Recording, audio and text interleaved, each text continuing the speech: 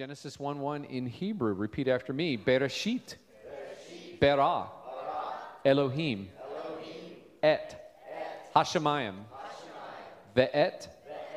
Haaretz. Together. Bereshit. Berah. Elohim. Et. Hashemayim. Ve'et. Haaretz. In the beginning, God created the heavens and the earth. Genesis 1:1. This is the word of the Lord. Amen. Thank you. And you can get out your phones and go to your Calvary app and go to sermons and click on sermon notes, and you'll have the notes. And I'm having to do that today due to other technical difficulties. So that's what I have. What I have is exactly what you have. So I appreciate those young ladies' testimonies. I identify with Jocelyn. I would just correct her. This is not slightly terrifying. This is absolutely terrifying. And it is every time I stand up. Okay, so I get that. And with Millie, I also identified with it is also terrifying when you realize you're the big kid now. That is a big deal. So I really appreciate their testimonies and our kids going out there. And sorry to call them kids. That's old man language. So apologize if that offends anybody. But all of our young young adults, young students that go out there and do what they're asked to do. They just volunteer and they work, and then God works in their heart and life. And that is a great benefit for them that they will always cherish. This morning we're in Genesis 18. We are going through this. I will be, by the way, this is a last minute announcement. So today at 4:30, the men of the church are going to meet, and if you would like to come back, you can do that. And we're going to pray for the coming school year, for our students, our teachers, the administration, all types of schooling, whether it is the government school, the home school, the private school. We want to pray for this coming year for our students. They begin, I know in the public schools, they begin on Tuesday, so the kids will be there on Tuesday. So if you can come back at 4:30, the men are going to be in prayer for that. And so I appreciate being called to prayer, and I hope you can come do that. Today we're talking about a road of justice and mercy. My wife asked me, what is that graphic? And one of our great helpers, Debbie Conover, one of our ladies, she helps me with those things every week. And she said, what do you want? I said, 2 men walking. And that was the closest. She said, I had to blur it just because it doesn't look like, Abraham and Jesus walking, but that is who it's supposed to represent. And so she blurred it just to kind of make it 2 men walking there. But that's not representative of justice and mercy. Jesus is going to talk to Abraham about justice and mercy and include him in the decision making of what's about to happen in chapter 19. We won't get to what happens, but we will get to this setup here we find in chapter 18. And since I'm kind of going a chapter at the time to give you these big overviews of what's happening, we're not going to read the whole chapter, but if you would pay very close attention to verse 1, and the Lord appeared to him by the oaks of Mamre as he sat at the door of his tent in the heat of the day. The him there is Abraham, this continuation out of chapter 17. And Abraham is getting these visitations from the Lord himself. And so would you bow with me in prayer as we see what Jesus says to him. Father God, in Jesus' name, we come before the throne. And Lord, as we look back, we are realizing how far back, that from the very beginning, Lord, you were already laying out the groundwork for our salvation. And so, Lord, we pray that this day we would see wonderful things out of your word. Open our eyes, Lord, we pray in Jesus' name. Amen. And we come to 18 here, and I just kind of said that, and if you weren't here before, if that's a new concept for you, anytime God appears in physical form in the Old Testament, we believe it to be the second person of the Trinity, Jesus Christ himself. Several reasons for that. One is that the Bible tells us in Hebrews that God is a spirit and that he cannot be seen by the eyes of men, that we will not, you cannot see God. And in fact, even in Revelation, he is represented as being clothed in light. You see the light of the Father, but you never see the Father. But Jesus we see. He put on flesh, he became a man, and he is the representation, Hebrews also tells us, of God, the exact representation of God in human form later on. So in the Old Testament, when God appears, we believe him to be the second person of the Trinity, Jesus. The Holy Spirit comes, and even in his very title, he is a spirit. And Jesus said, you don't see him, but just like the wind, you see the result of what he does. As you see the trees blowing in the wind, so when the Spirit moves, you see the movement of what he's doing in our lives. So that's a brief explanation of all of that. But here's what I want you to take home with you today overall. And that is, God has done the impossible in his judgment and mercy. God has done the impossible in his judgment and mercy. I'm going to go ahead and define that because I want you to be looking for it. The impossible thing is that you or I should go to heaven. That's absolutely impossible, because to go to heaven, heaven is a place of perfection. And none of us are perfect. None of us are innocent. We are not born innocent. We are born a sinner, needing a Savior. And so the only person, so it is impossible for God, who is perfect, to allow imperfection into his heaven. In fact, that's a good question you ought to ask yourself. If you were to die in the next few minutes, and you were standing before God, and if God were to ask you, the Bible does not say he will ask this question, but I just want to spur your thinking. If God were to look at you and say, why should I let you into my heaven, what would you say? And that's where the impossible comes in. Because the only right answer to that question is, you shouldn't. You shouldn't. So, you and I have a very serious problem. And that is, we're imperfect creatures hoping to go to a perfect place. That God says, I'm of purer eyes than to look on sin. He can't even look upon us. So God did the impossible. He gave us mercy because he fulfilled his own justice. God's justice is the soul that sins, it should die. And then Jesus put on flesh and dwelt among us. He took all the sin of mankind on himself. The Bible says in Corinthians that he who knew no sin became sin. He became the very nature of sin.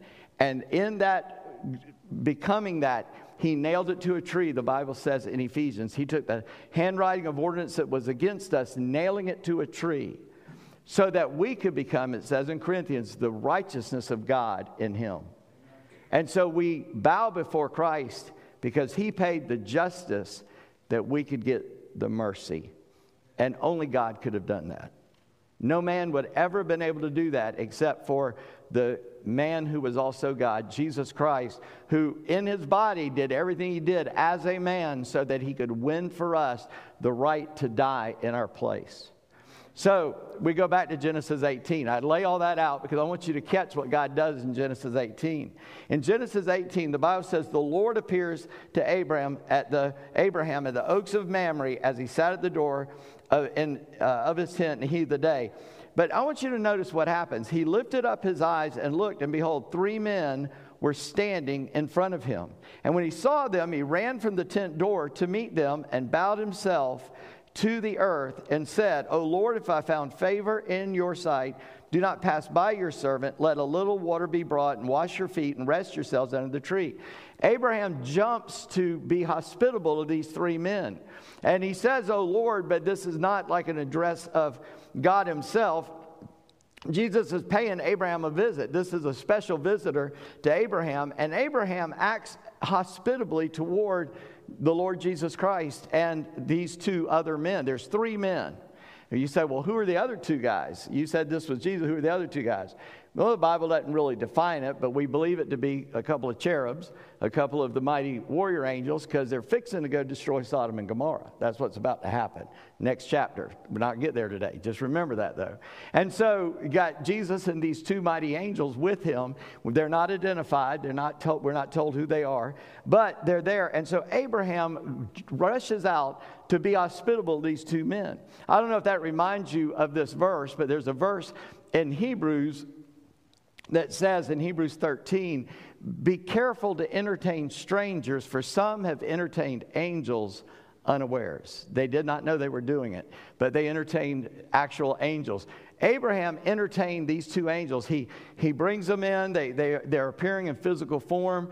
We don't know how all that works, but somehow the Lord Jesus, after his resurrection, appeared in the upper room in a physical body. They're all screaming, it's a ghost. He went, oh, really? Do ghosts eat? Here, feel it, touch it. Give me some fish. He ate it. He was in a physical body, yet he would disappear out of their presence. He came into a locked room without opening the door. There is something about that world into which we will enter if we know Christ. Well, even if you don't know Christ, you're going to enter into that world, only it won't be heaven if you don't know Christ. And you will physically suffer in hell forever. Now, that's just a fact. You got these two places, two choices. It's given unto men. Which way are you going to go? It's in John 3:16. For God so loved the world that he gave his only begotten Son, that whoever believes in him would not in hell, but have eternal life in heaven. Right, exactly. And so you see the two choices that man has. And which way will you go? Will you go with heaven or hell? So these two angels can appear as men, physical men. Jesus appears in a physical manifestation in the Old Testament.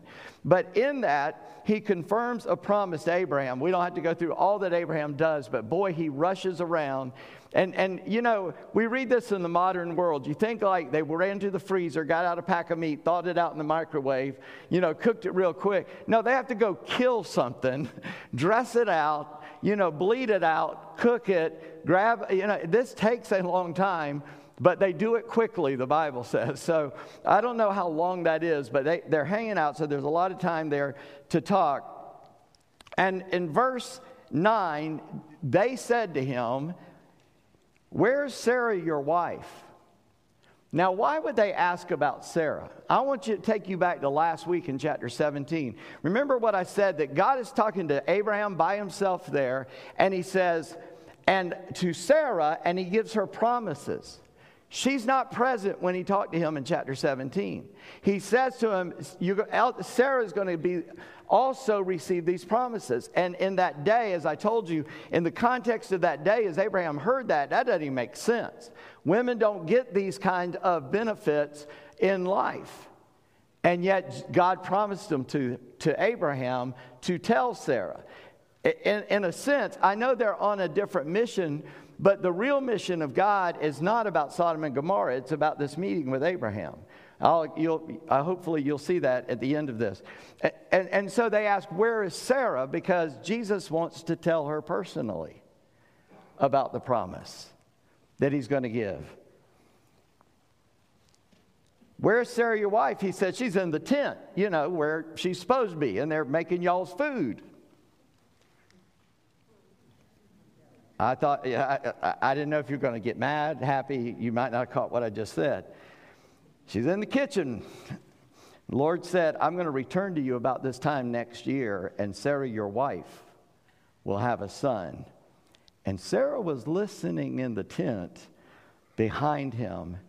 And Sarah, and now Abraham and Sarah were old, advanced in years. The way of women had ceased to be with Sarah. And so Sarah laughed to herself. She did not go, bah, ha, ha. She just went, yeah, no, that ain't happening. Right? That's laughing to yourself.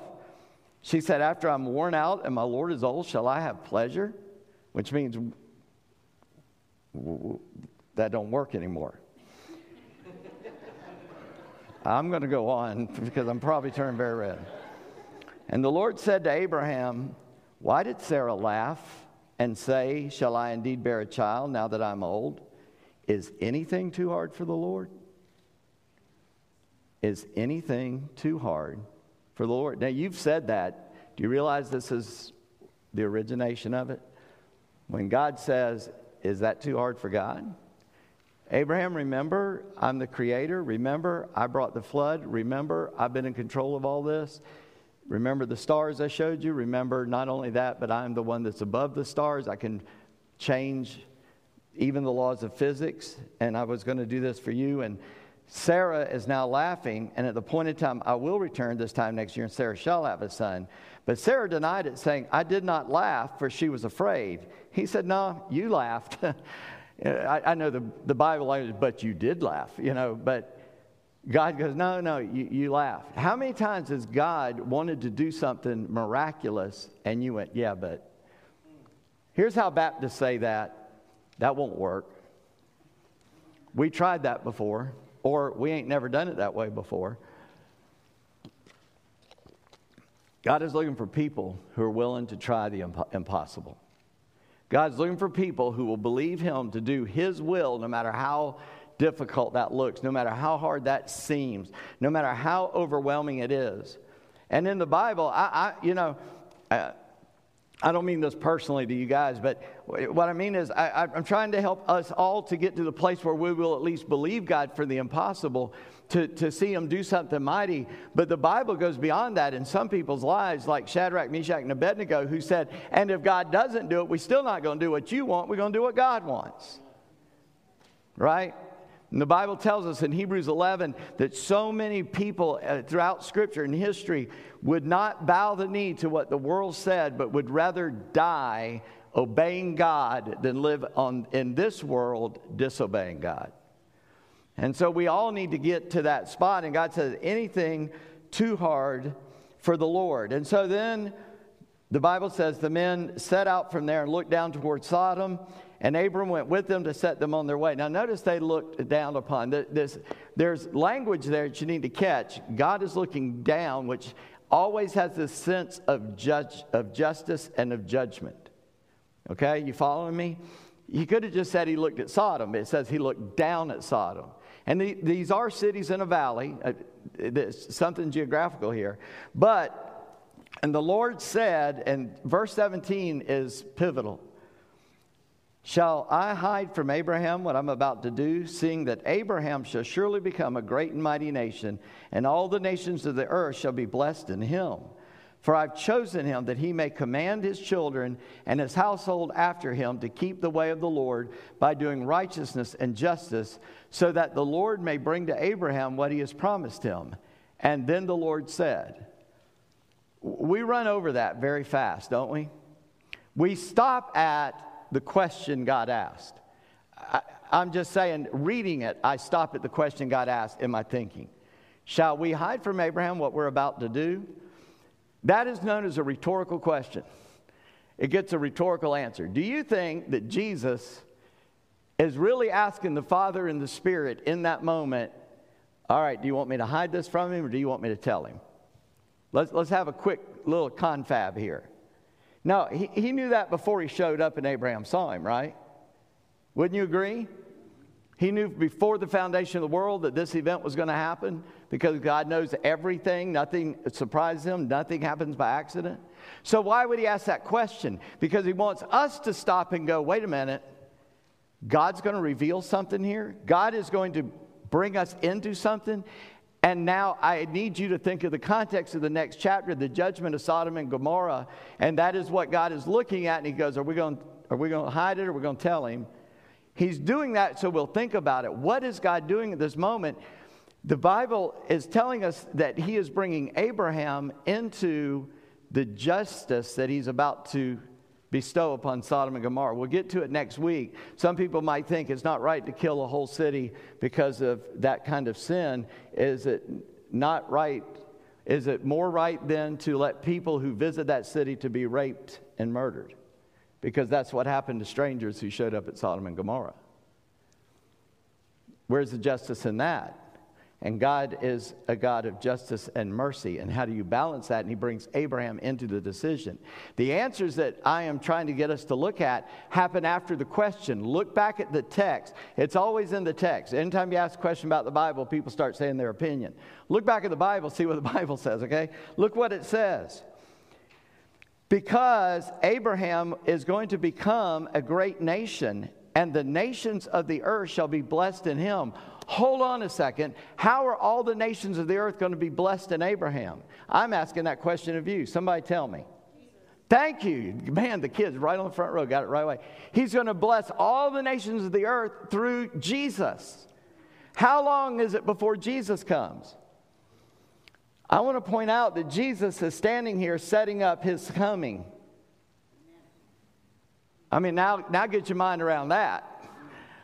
Jesus is talking to Abraham and he says, hey, we're going to let him in on this? Abraham, since, he is going to be the guy whose descendant gives birth to me thousands of years from now, and when he does, through me, all the nations of the earth shall be blessed. Isaiah said he's a light to the Gentiles. Somebody please say amen. Amen. For I have chosen him. People get all freaked out when you give that different names, but just look at what the Bible says. God says, I have chosen Abraham that he may command his children, teach them how to walk with God and his household after him, to keep the way of the Lord by doing righteousness and justice, so the Lord may bring to Abraham what he's promised him. He is telling us, I want Abraham to understand this so he'll teach it to his kids, who'll teach it to his kids, so that when they get the law, they'll understand justice and mercy and what judgment means and justice means, so that when I do come as a miracle child in the future and I am crucified on the cross, they will understand that all that justice and all that judgment was poured out on me, that I could pay for their sin, that they could be saved. That's what's happening right there. And if that don't give you a holy hallelujah in your heart, let me just pause there and point out what's going on. Jesus appears to Sarah and says, you're going to have a baby. She says, that's impossible. Jesus appears to a virgin and says, you're going to have a baby. And she said, how's that going to be since I've never known a man? God's going to do it. Jesus said, I'll visit you next year. You'll have a baby. The angel says to Mary, the thing that will be found in you is of the Holy Spirit. A miracle child is going to be born. And Abraham, it is through his descendants. And that miracle child that Sarah is going to bear is the first in a long line leading us to the Lord Jesus Christ, who is telling her it's going to happen. Now, I tell you, that'll make you bump into walls, because it'll blow your mind and you're going, whoa, how did that happen? That the Savior will be born, and the Savior is telling them how it's going to work. And so the men turn from there and they go toward Sodom. But Abraham still stood before the Lord.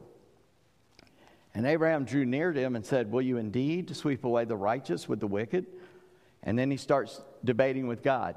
If you find 50 righteous, no, I won't do it if you find 50. I find 50. How about 45? God says, okay, well, not for 45. And now he gets bold. How about 30? How about 40? How about 30? How about 20? How about 10? And all the way down to 10, Jesus says, nope, I won't do it if I find 10. Now, again, let me ask the question. Does Jesus know how many righteous people are in Sodom? Yeah, absolutely. It amounted to 3. And the Bible says Lot. His wife messed up. We'll get to that next week. But God didn't just turn her into a pillar of salt because she glanced over her shoulder at the noise going on behind her. She longed to go back to Sodom. She loved that sin and turned into a pillar of salt. And the Bible says the righteous man, Lot. That's all that counts as the righteous, one person. There's a question that can be asked, and most people get the answer wrong. I'm sure you wouldn't, but I'm not going to ask you because I don't want you to be embarrassed. Why did God destroy Sodom and Gomorrah? Most people say, oh, because of the sin there. And they'll even say specific sin. Oh, because of the sin there. No, he destroyed those cities, it was multiple ones, because of the lack of righteous people.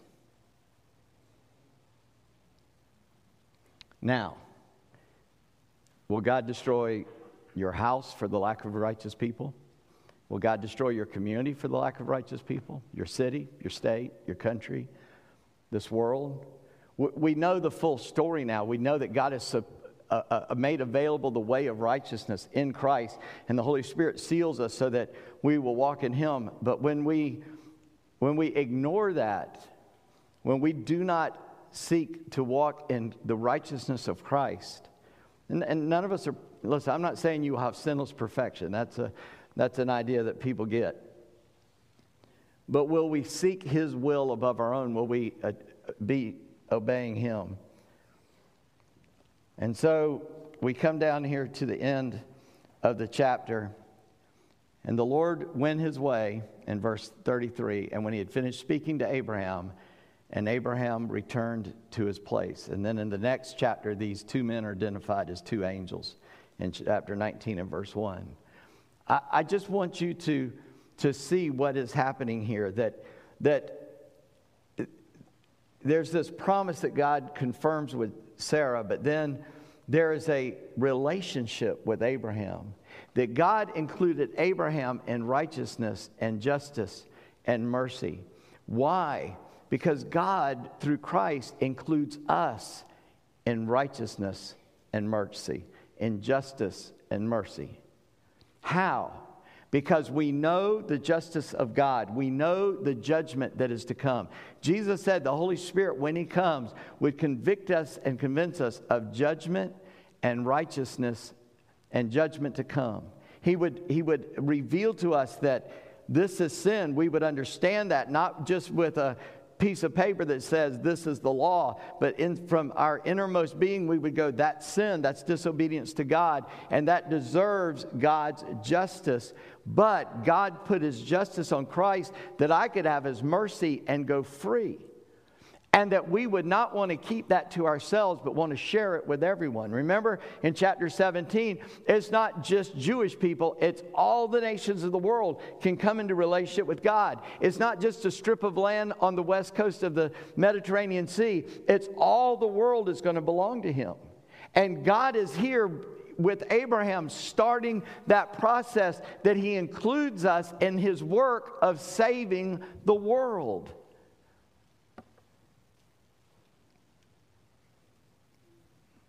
And all we have to do is talk to somebody about him. All we have to do is tell somebody about who he is and what he can do for them.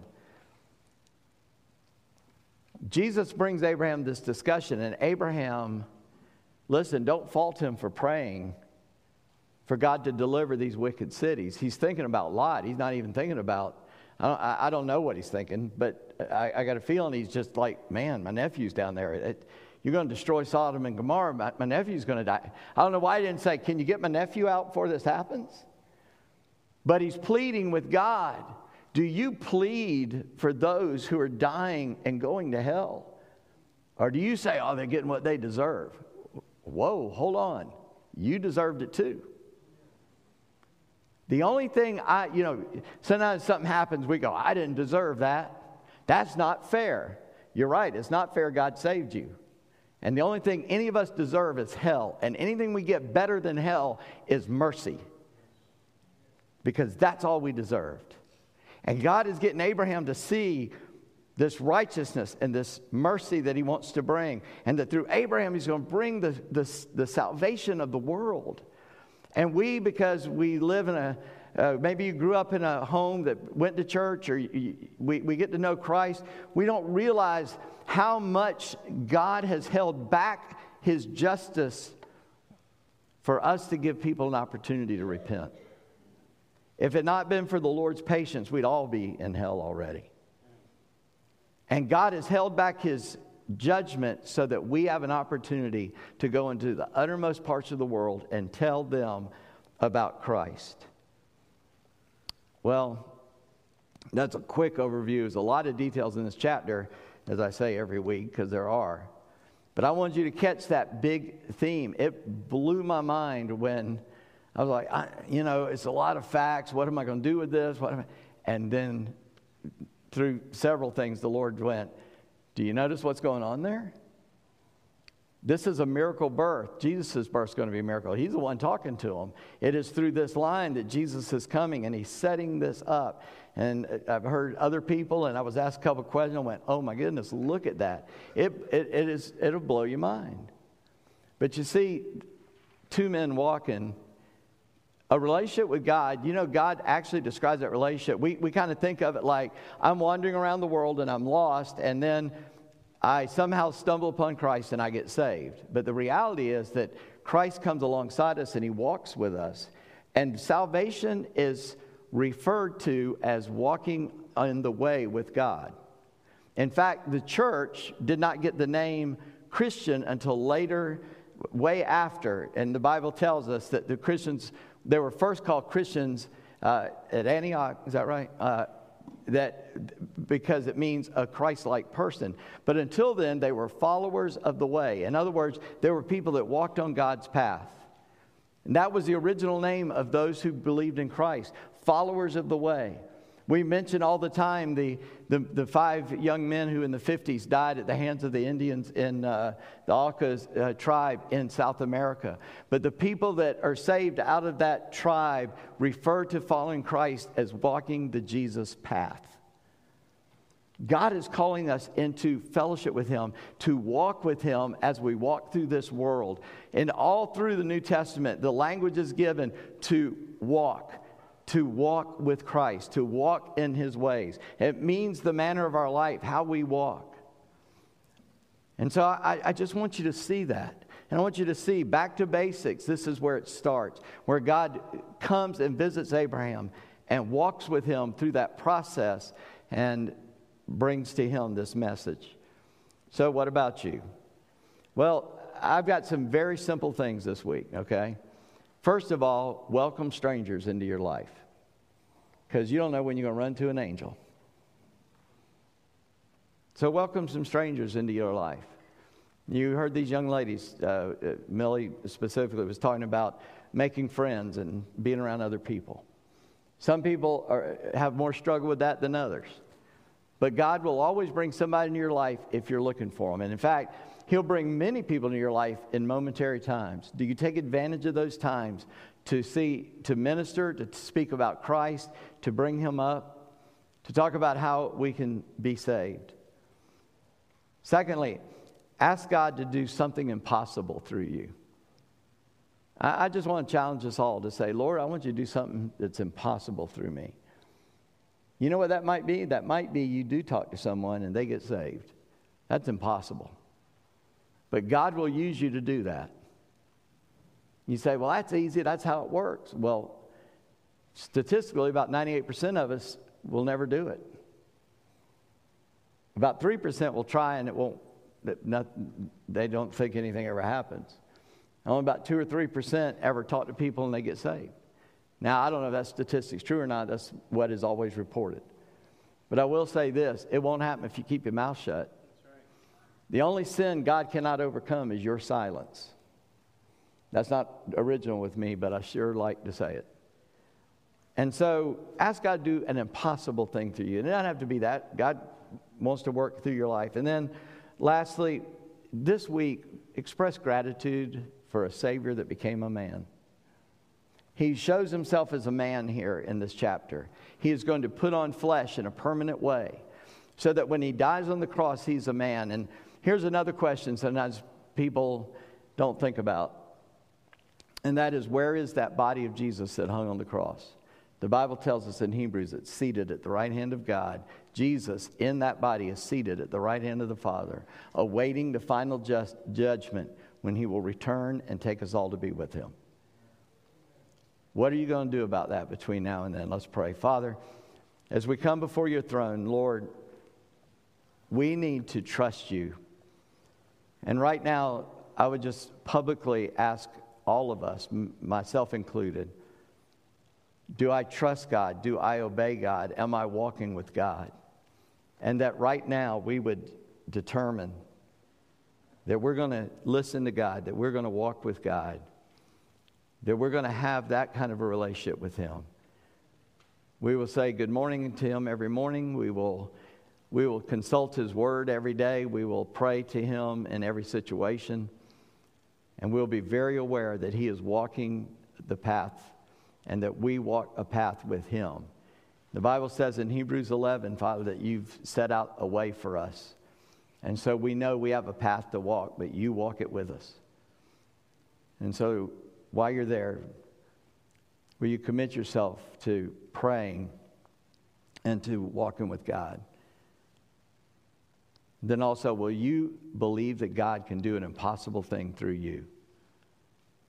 It's not going to look like this. This is a very specific fulfillment here. But God can do impossible things through you. He can heal hurts. Miracles can happen. He can take care of situations in your life and the life of others. And all of us have to go through some dark times, but God is going to redeem it for His glory. And so can you do that? Can you walk through that with Him and ask God to do the impossible through you? Will you just be willing to be hospitable to those around you, to be kind, to be loving, to provide a need that somebody might have? Because you may be serving an angel. God may be giving you an opportunity to serve Him.